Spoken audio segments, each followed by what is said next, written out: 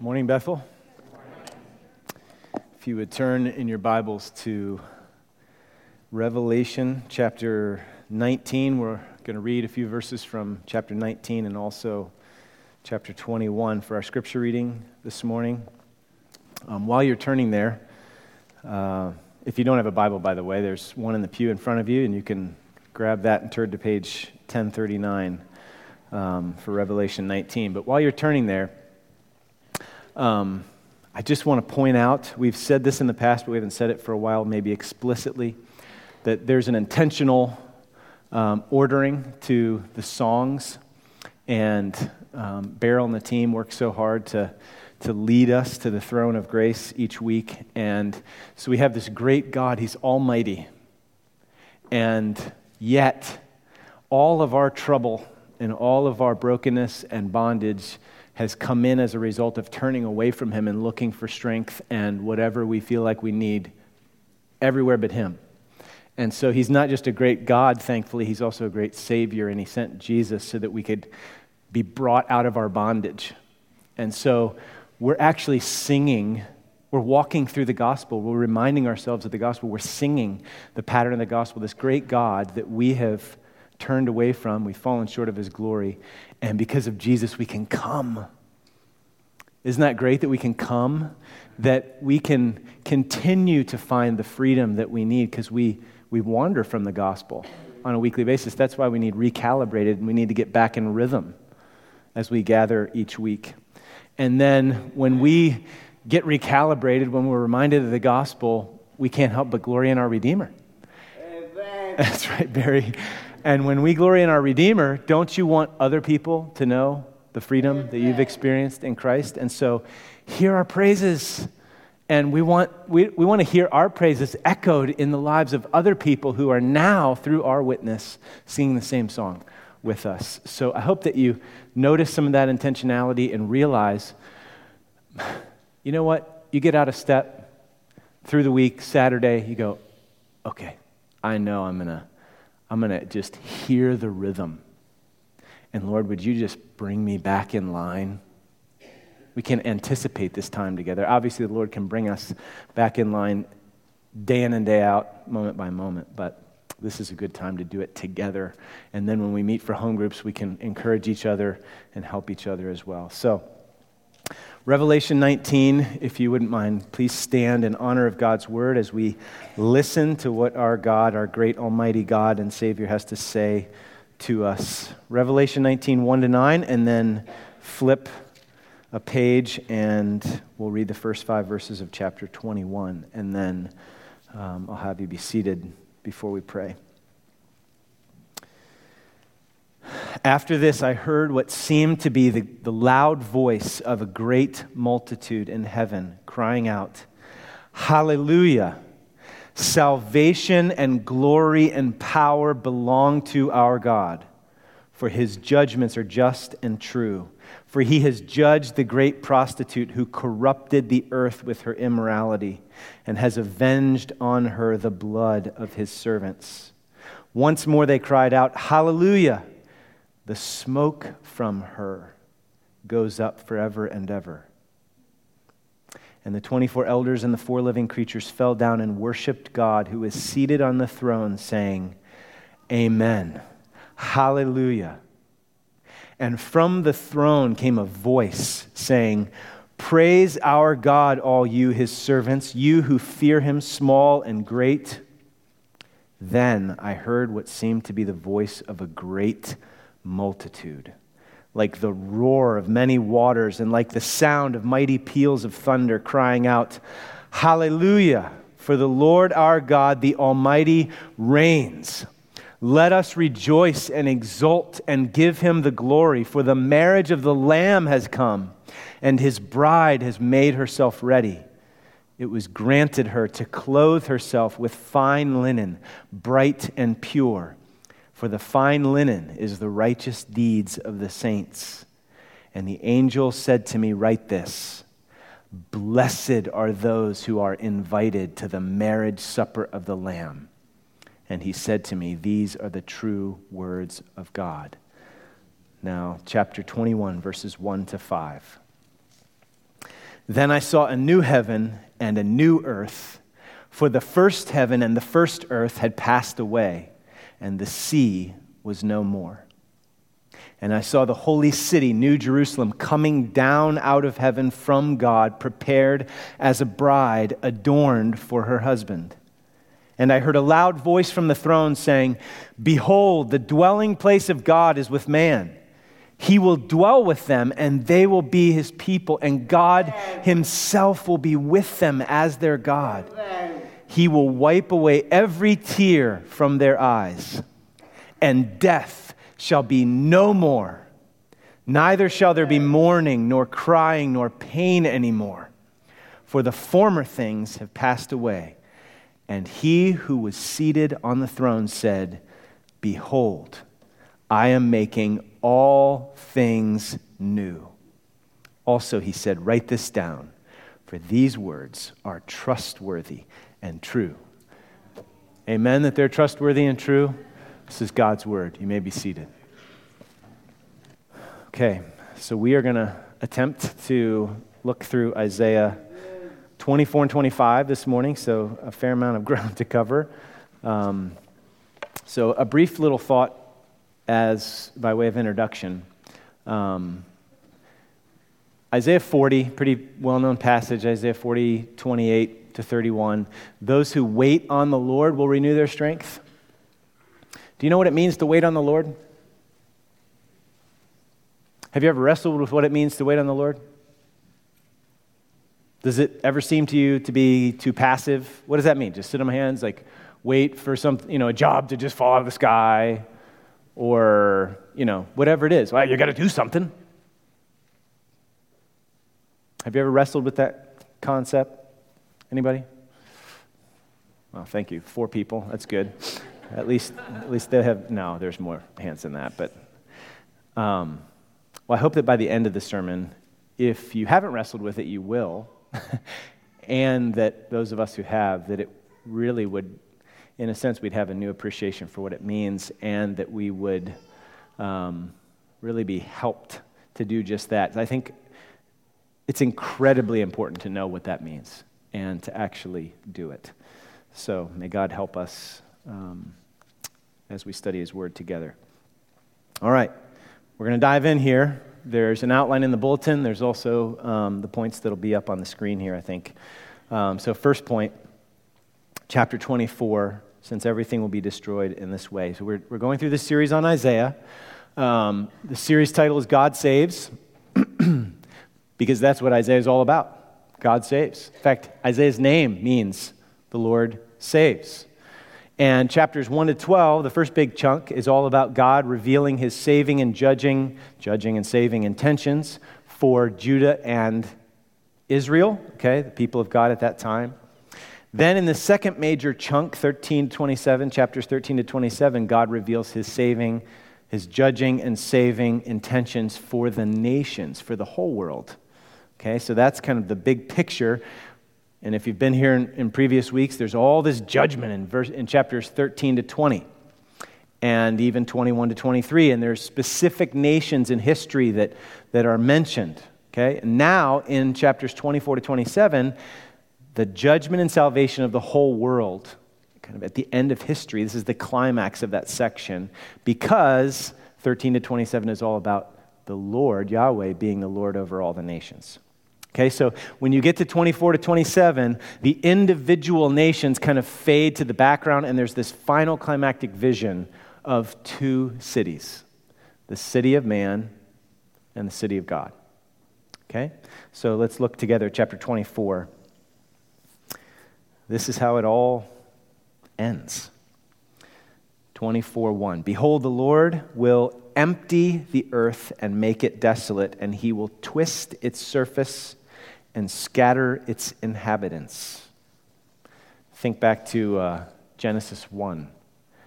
What was God's original intention? He wanted the earth to be filled by His image bearers. They were supposed to reflect His character, reflect His rule and reign, His wise, benevolent rule and reign. And He provided for them and He blessed them so that they would be fruitful and multiply and fill the earth with His glory, right? But But the fall comes in, and what ends up filling the earth? Sin, idols, injustice, violence. Okay? Isaiah 2:8 says, their land is filled with idols. They bow down to the work of their hands, to what their own fingers have made. So you can see why the Lord is going to empty the earth. That's why judgment involves emptying. So that one day, Isaiah 11:9 will finally come true. They shall not hurt or destroy in all my holy mountain, for the earth shall be full of the knowledge of the Lord as the waters cover the sea. So the judgment that's coming will be with perfect equity and justice. Look at verse 2. And it shall be as with the people, so with the priest, as with the slave, so with his master, as with the maid, so with her mistress, as with the buyer, so with the seller, as with the lender, so with the borrower, as with the creditor, so with the debtor. I read this last night to the kids. Lily said, that could be like a rap. So any of you who are gifted in that way, go ahead and, we can share that with the church family. So the point is, there's no favoritism in the judgment. God is impartial, no respecter of persons. He doesn't take bribes. He doesn't grade on the curve. There will be nothing but perfect justice for all. Verse 3, the earth shall be utterly empty and utterly plundered, for the Lord has spoken this word. The earth mourns and withers. The world languishes and withers. The highest people of the earth languish. That's the opposite of the flourishing that God originally gave and He intended. Verse 5, the earth lies defiled under its inhabitants. Why? Because they've transgressed the laws, violated the statutes, broken the everlasting covenant. Therefore, a curse devours the earth, and its inhabitants suffer for their guilt. Therefore, the inhabitants of the earth are scorched, and few men are left. I mean, do you hear this language? It's the story of human history. This is the garden on repeat. And the gospel is the only thing that makes human history into anything other than a tragedy, a wretched tragedy. So the earth is defiled because of our sin. There's a curse on the earth. It's a devouring curse. The earth's inhabitants will suffer for their guilt. The fires of judgment will come and scorch the earth, and few will be left. So rather than be fruitful and multiply, there's going to be judgment and there's going to be few. So this is the opposite of God's creation intention. That's what sin does. Look at what else is the end game of rebellion against God. Verse 7. The wine mourns, the vine languishes, all the merry-hearted sigh. The mirth of the tambourines is stilled, the noise of the jubilant has ceased, the mirth of the lyre is stilled. No more do they drink wine with singing. Strong drink is bitter to those who drink it. So here's the point. At the end, the partying, the songs of the city of man will be stilled. The wine's going to dry up. The noise of the world's Mardi Gras will die down. Look at verse 10. The wasted city. That's not wasted in the sense of being drunk. Okay? It's the desolate city. Is broken down. Every house is shut up so that none can enter. This is actually the center. This is the sum of chapter 24. So again, like I said, no longer is it a list of specific places like Babylon, Assyria, Egypt, etc. Okay, this is the wasted city, the city of man. You know where that term wasted first shows up in the Bible?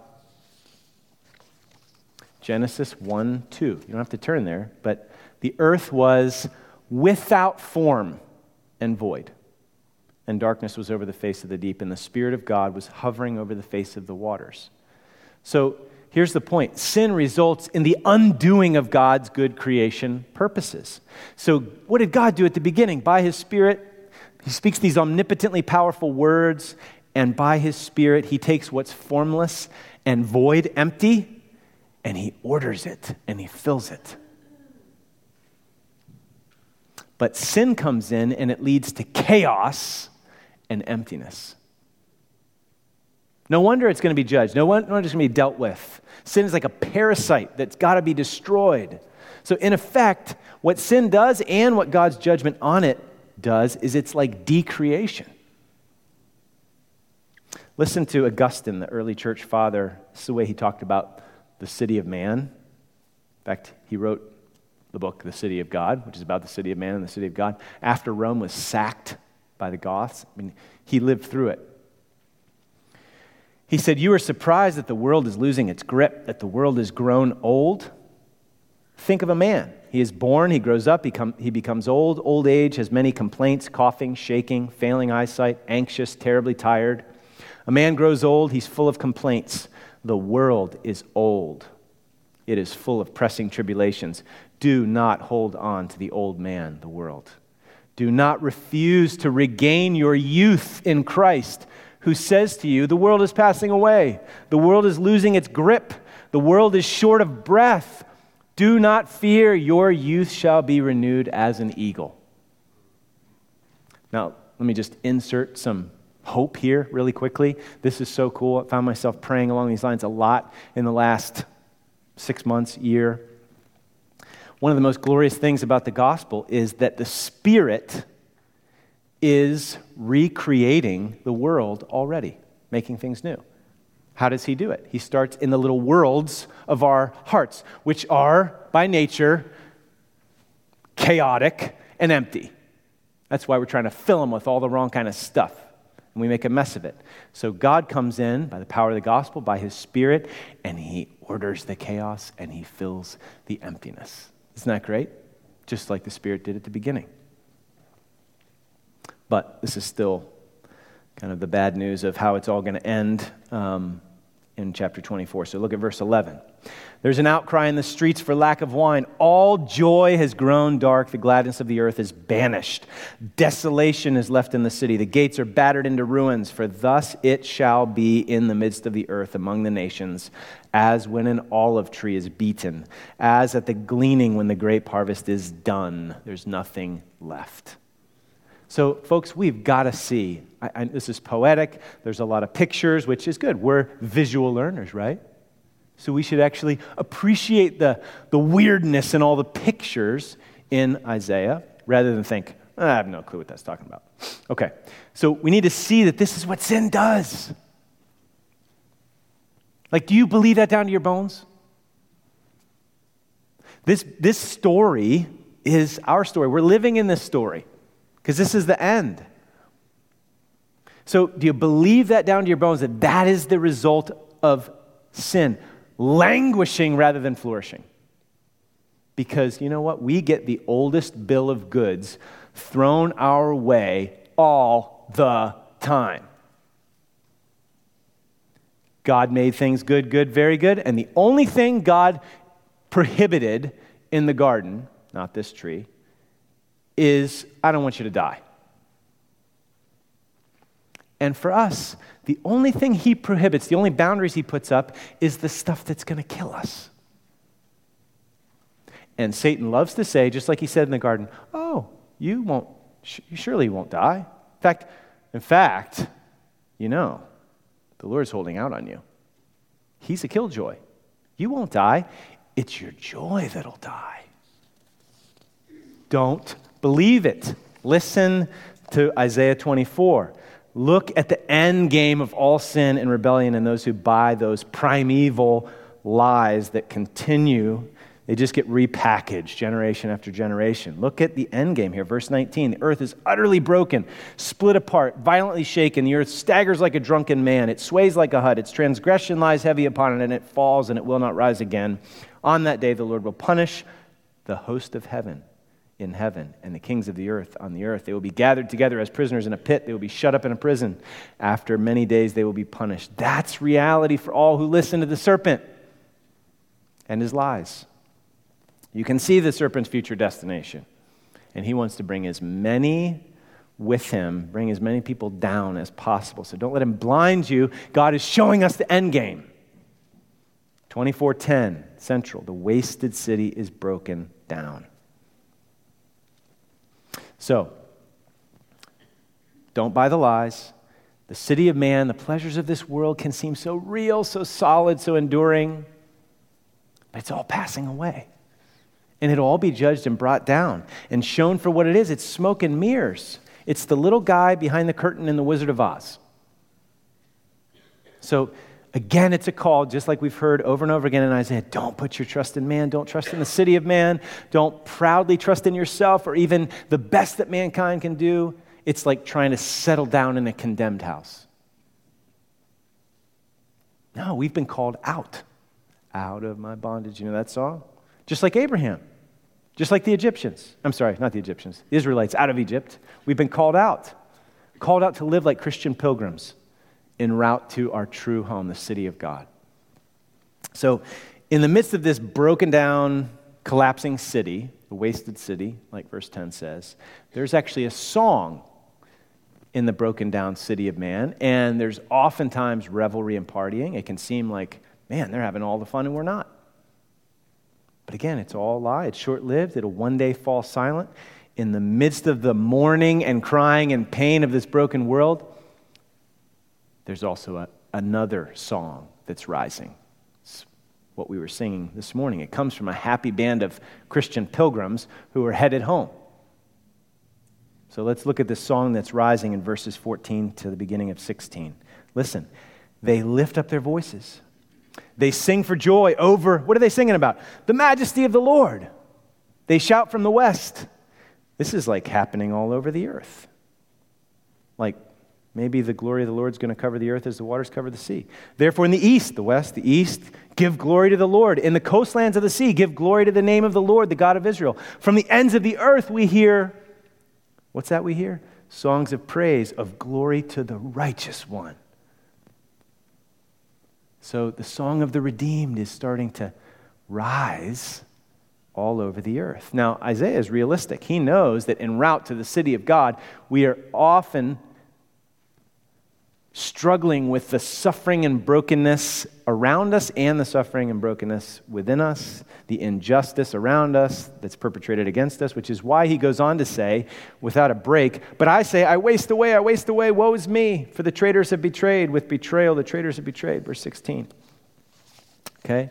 But there is a song that has begun, and it will only go stronger until it drowns out all the dissonance and the discord. It's the song of the redeemed. Okay? So it's the song of those who have been rescued from slavery to sin. The mirages of sin have been, has this happened enough for us yet that those mirages broke? We landed in the sand, mouthful of sand. How many times does that have to happen before you realize, okay, this world is not home. Jesus is the only real Savior. He's the only real satisfaction for my soul.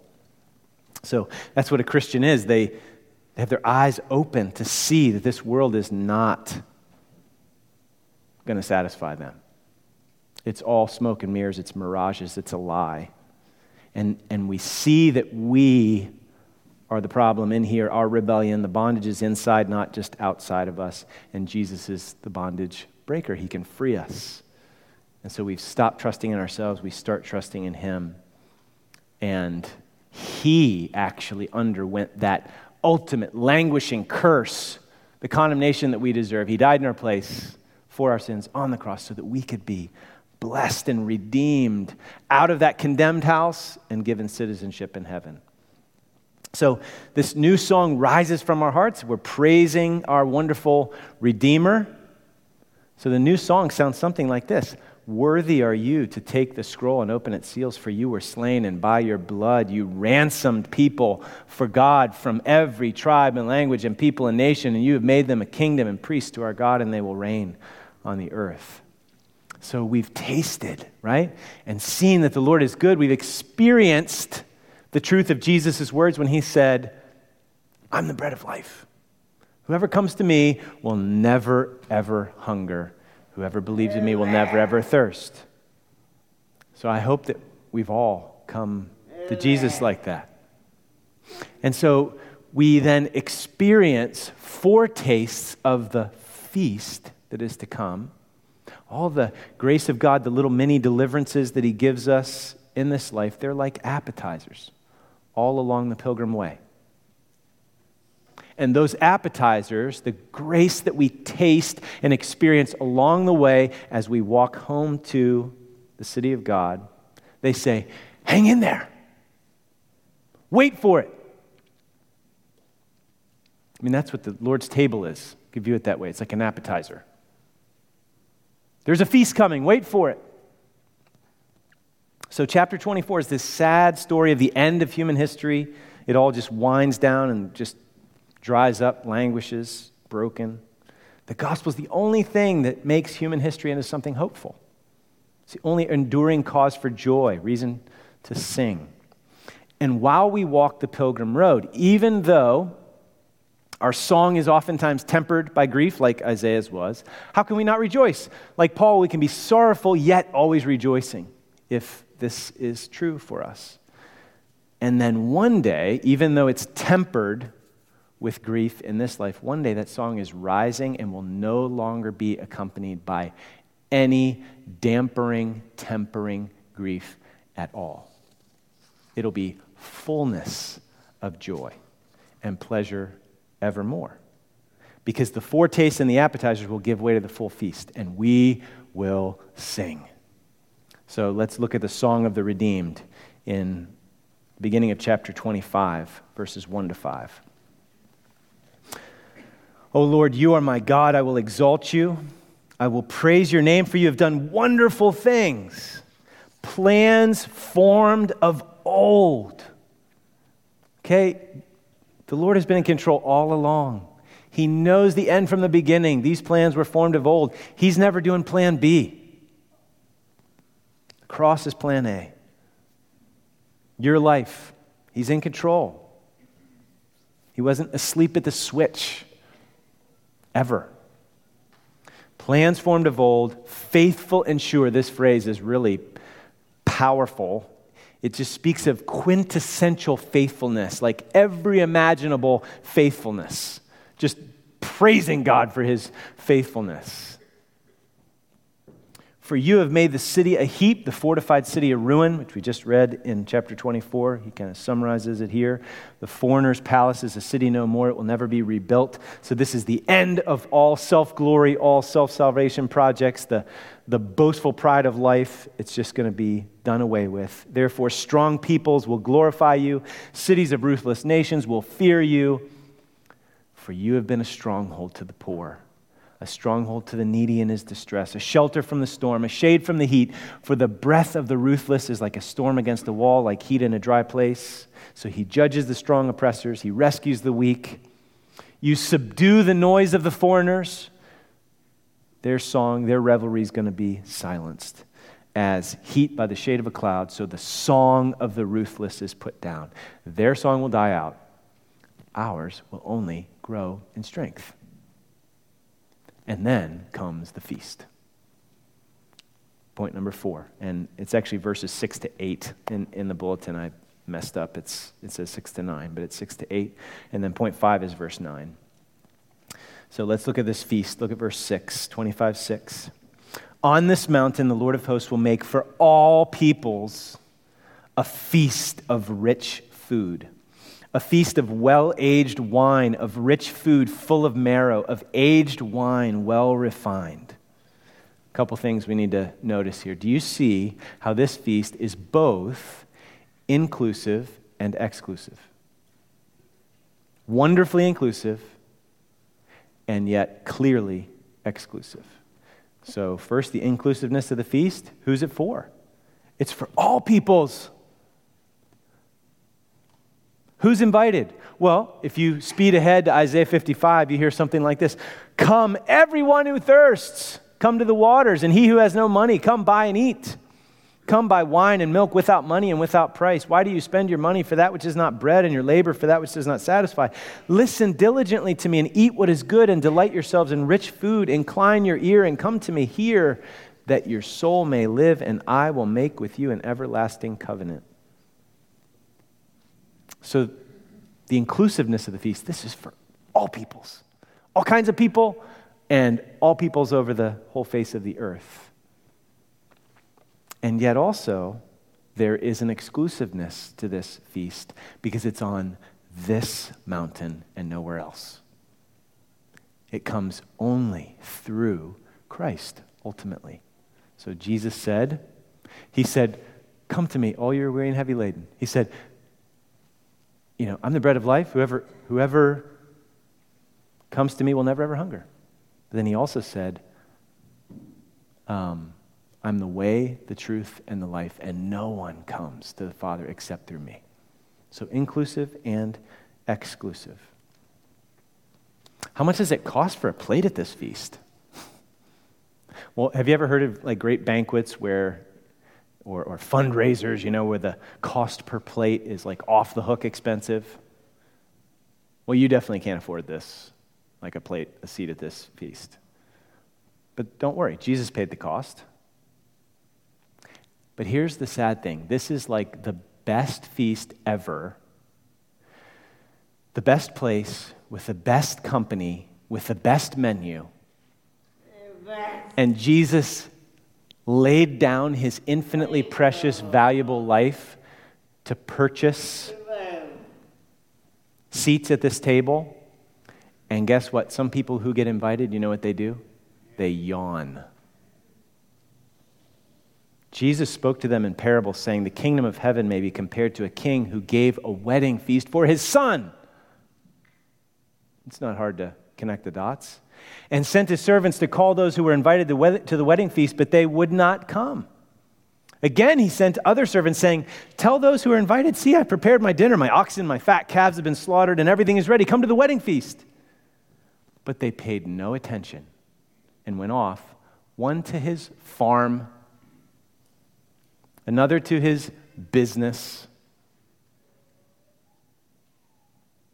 Well, just again, this is what the text says. There's another meal waiting for those who proudly reject God's invitation.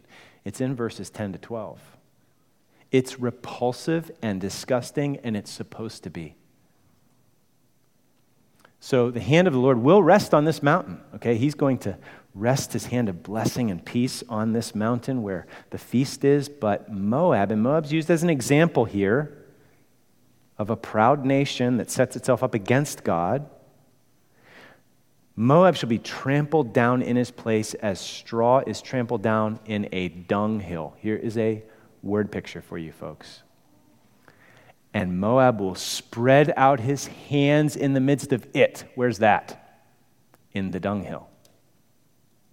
Oh, I'm going to get out because I'm strong.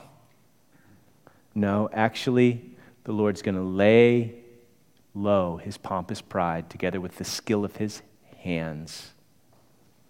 Where's his face? In the dunghill. Those are the options. The feast or this meal. So don't you hunger for the feast of verse 6? I mean, this is the party. Can you imagine the menu on that day?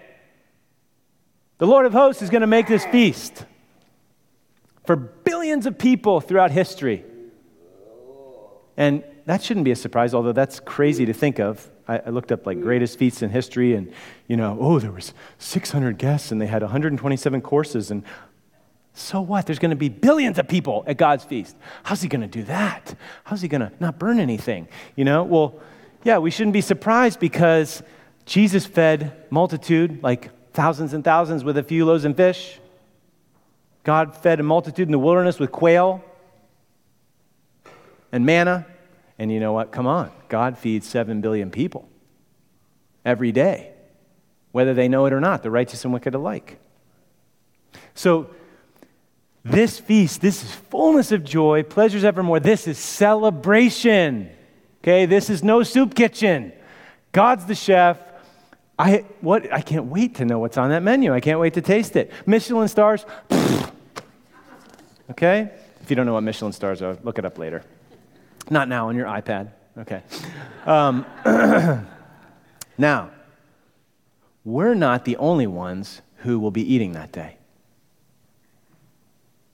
Do you know what's on the menu for God? Do you know what's going to be on the table for God to eat that day? I love this. This is so sweet and glorious. Look at verse 7. And he, the Lord, will swallow up on this mountain the covering that's cast over all peoples. The veil that's spread over all nations, he will swallow up death forever. Do you know how good that is? How good a news that is? Do you know how pervasive death's threat is? I like to read things that Woody Allen says sometimes because he's an honest atheist. Here's what he said about death. I always see death's head lurking. I could be sitting at Madison Square Garden at the most exciting basketball game, and they're cheering, and everything is thrilling, and one of the players is doing something very beautiful, and my thought will be, he's only 28 years old, and I only wish he could savor this moment in some way because this is as good as it's going to get for him. The fundamental thing behind all motivation and all activity is the constant struggle against annihilation and against death. It's absolutely stupefying in its terror, and it renders anyone's accomplishments meaningless. As Camus wrote, it's not only that he dies and that man dies, but that you struggle to do a work of art that will last and then realize that the universe itself is not going to exist after a period of time.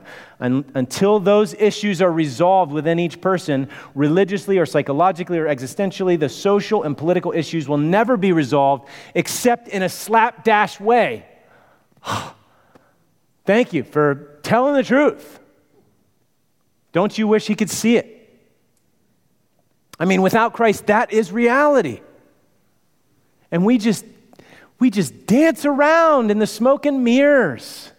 So many people around you, you ought to not be like, oh, they're so, I don't know, we can just judge the world. We ought to be pitying them. This is where they're headed. This is what it looks like for them. And we've got hope. So let's bring it closer to home. What do you fear? What's underneath some of your fears? If you were immortal, how many of your fears would be totally removed, like right now? Do you have fears related to running out of time? Probably you have to be maybe at least 40 for this to start to kick in. Fears of losing opportunity, fears of loss and pain and suffering. How about all your health fears, for instance? What's at the root of those? But you know what? I think there's a lot of other issues. A lot of our issues also relate. Maybe they're not totally summed up here, but they're certainly connected to fear of death. Maybe more than we realized. So, just a little thought experiment. Maybe some of you older folks can help me with this one. Why do older folks criticize younger folks? Why are they jealous of younger folks, whether they say it or not? Sometimes even hate and despise them. Is part of it maybe fear of death, hatred of death? This young punk is an idiot and he has so much life in front of him. I wish I did. I'm not a young punk idiot, and I'm waiting for the other shoe to drop, and I hate it. Now, I'm not supposing that that's how you actually think, but I've certainly seen that in some people. Is that ever, whether you would articulate it that way, is that part of some of what's going on there? Imagine if all of that is completely swallowed up. Man, we might sing. Well, Jesus did die and rise again, and he totally conquered death. If you believe that, if you get this, if we believe this, then we might start saying crazy stuff like the Apostle Paul, to live as Christ and to die as gain. I'm actually getting closer to life rather than leaving it behind. Oh no.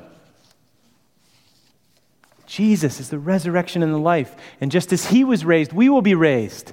So Paul quotes this passage in 1 Corinthians 15. He says, when the perishable puts on imperishable and the mortal puts on immortality, then shall come to pass the saying that is written, death is swallowed up in victory.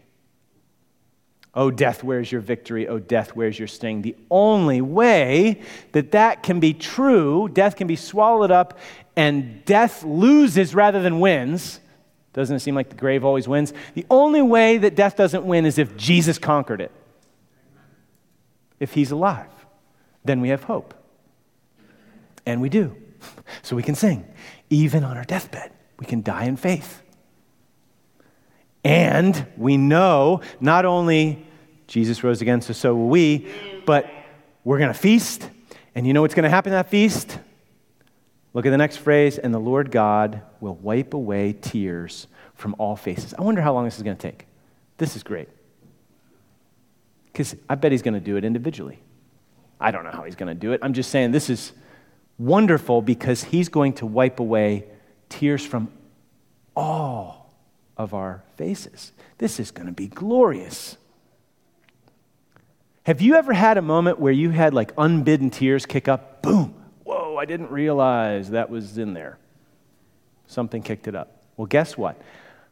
I am sure that you have dealt, if you've sought to be honest with yourself and live in community, give grace and receive grace, you have sought to deal with some of the suffering and pain and hurt that you've experienced. But there is a lot of pain, and there are scars that we will take with us to the grave, to the end. There is stuff that you have stuffed down and buried.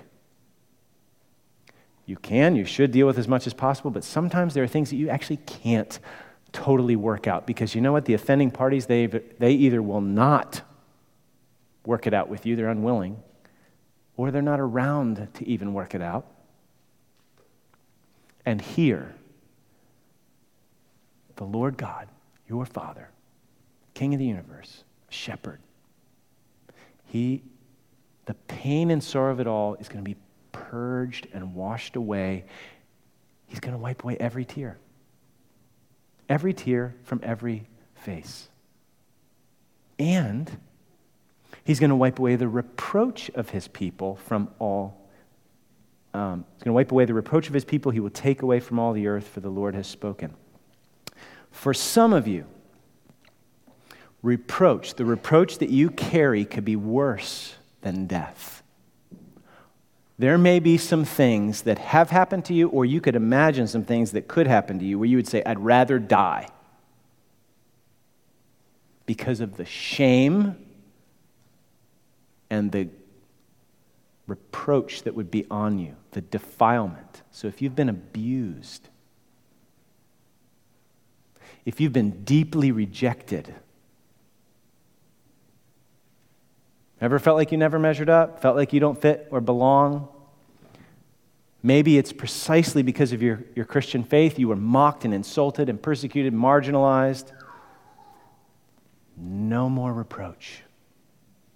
Only honor and welcome and belonging. It's not going to just get swept under the rug. It's going to be wiped away. So our celebrations on this earth, oh man, there's some sweet ones, but I bet we've all had the experience that we've never been able to totally celebrate. Because you can have a great wedding, but maybe you're not married, or maybe your marriage is a mess. And so you're happy because you love this couple, or maybe it's Christmas, which is great, but then there's some loved one who's not there.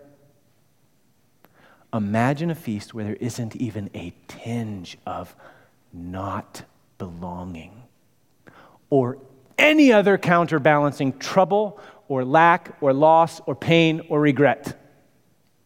Do you think that feast would be worth waiting for? That's exactly where the text goes, that this is worth the wait. Verse 9. And it will be said on that day, behold, this is our God. We've waited for him. It doesn't say we've worked for him. We earned a place at the table. It doesn't say that. It says we waited for him that he might save us. This is the Lord. We've waited for him. Let us be glad and rejoice in his salvation. Who's the one that gets the glory here? Even though we get the sweet feast. So listen to this. I mentioned Mardi Gras earlier. I realized this morning. New Orleans celebrations are a lot like the city of man, kind of made concrete. Those kind of celebrations will cease. Their songs will be stilled. But do you know what Mardi Gras means? Somebody just said it. There you go, Phil. Fat Tuesday in French. Do you know why it's called Fat Tuesday? Because it's the day before Ash Wednesday. And that means the Lenten season. So if you're anticipating a fast, you better just eat, drink, and be merry, for tomorrow you die. But what if tomorrow is a feast? Like a feast to end all feasts. then you'd probably be able to sing even if you had to fast for a period of time. In fact, you'd probably be all the more willing to fast if you were promised a feast tomorrow.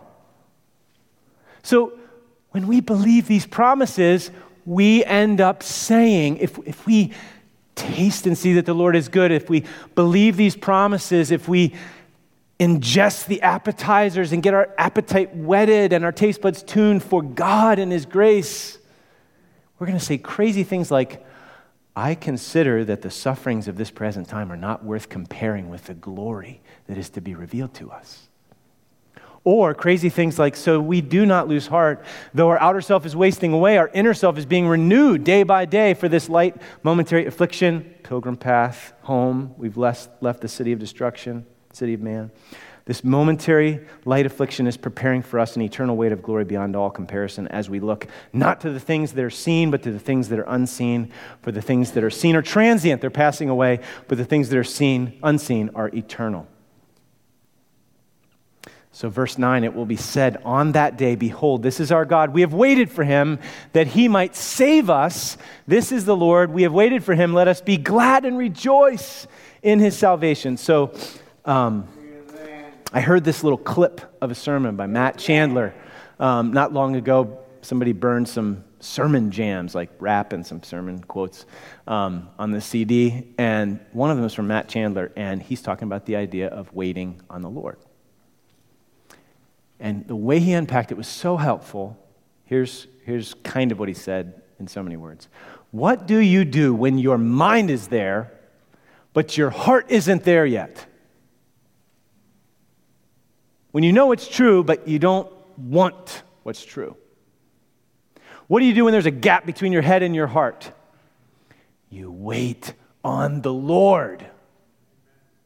And then he said, it's not easy. You position yourself under the waterfall of grace and you wait while you walk in obedience, one step at a time, one day at a time, asking God to answer, to come through for you, to deliver you, to help you, little mini deliverances. Why? Because they who wait on the Lord will renew their strength. Why? Because Jesus is worth it.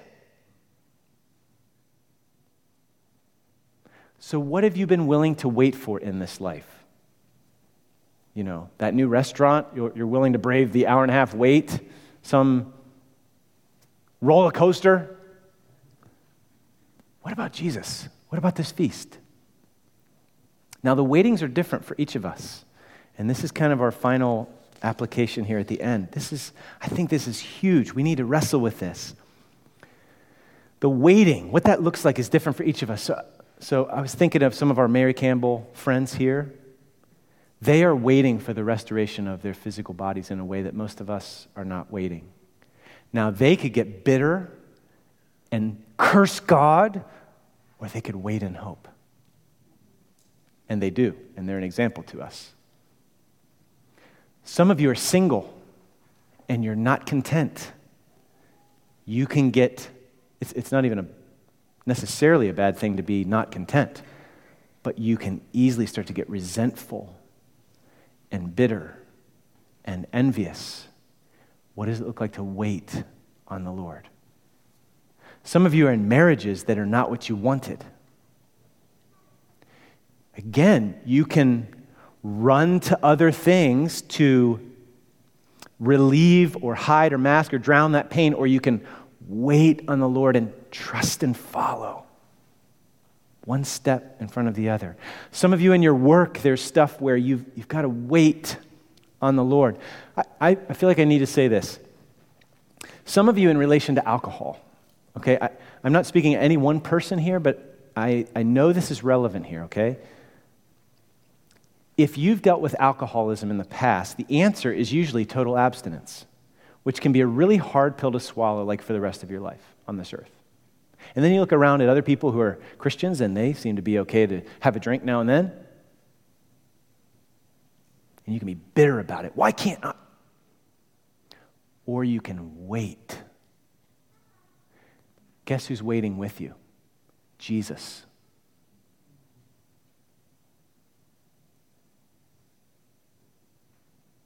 until the day when he drinks this wine anew in the kingdom.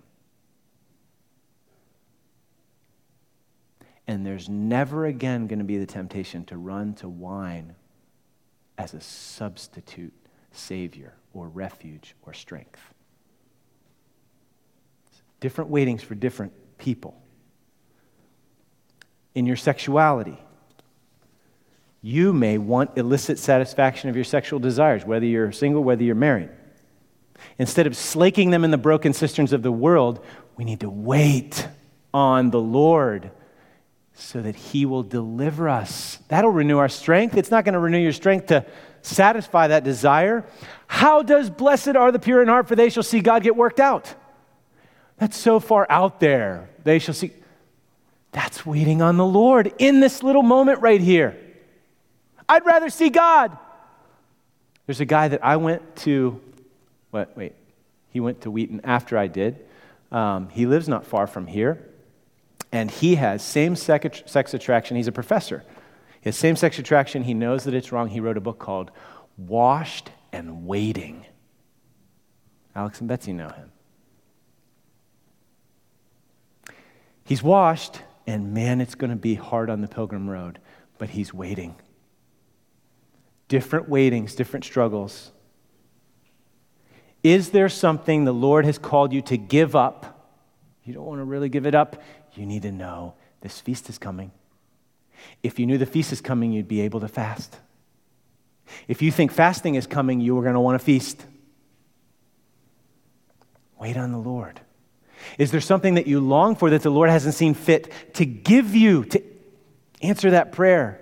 This passage is saying, wait on the Lord. You won't regret it. You won't be disappointed.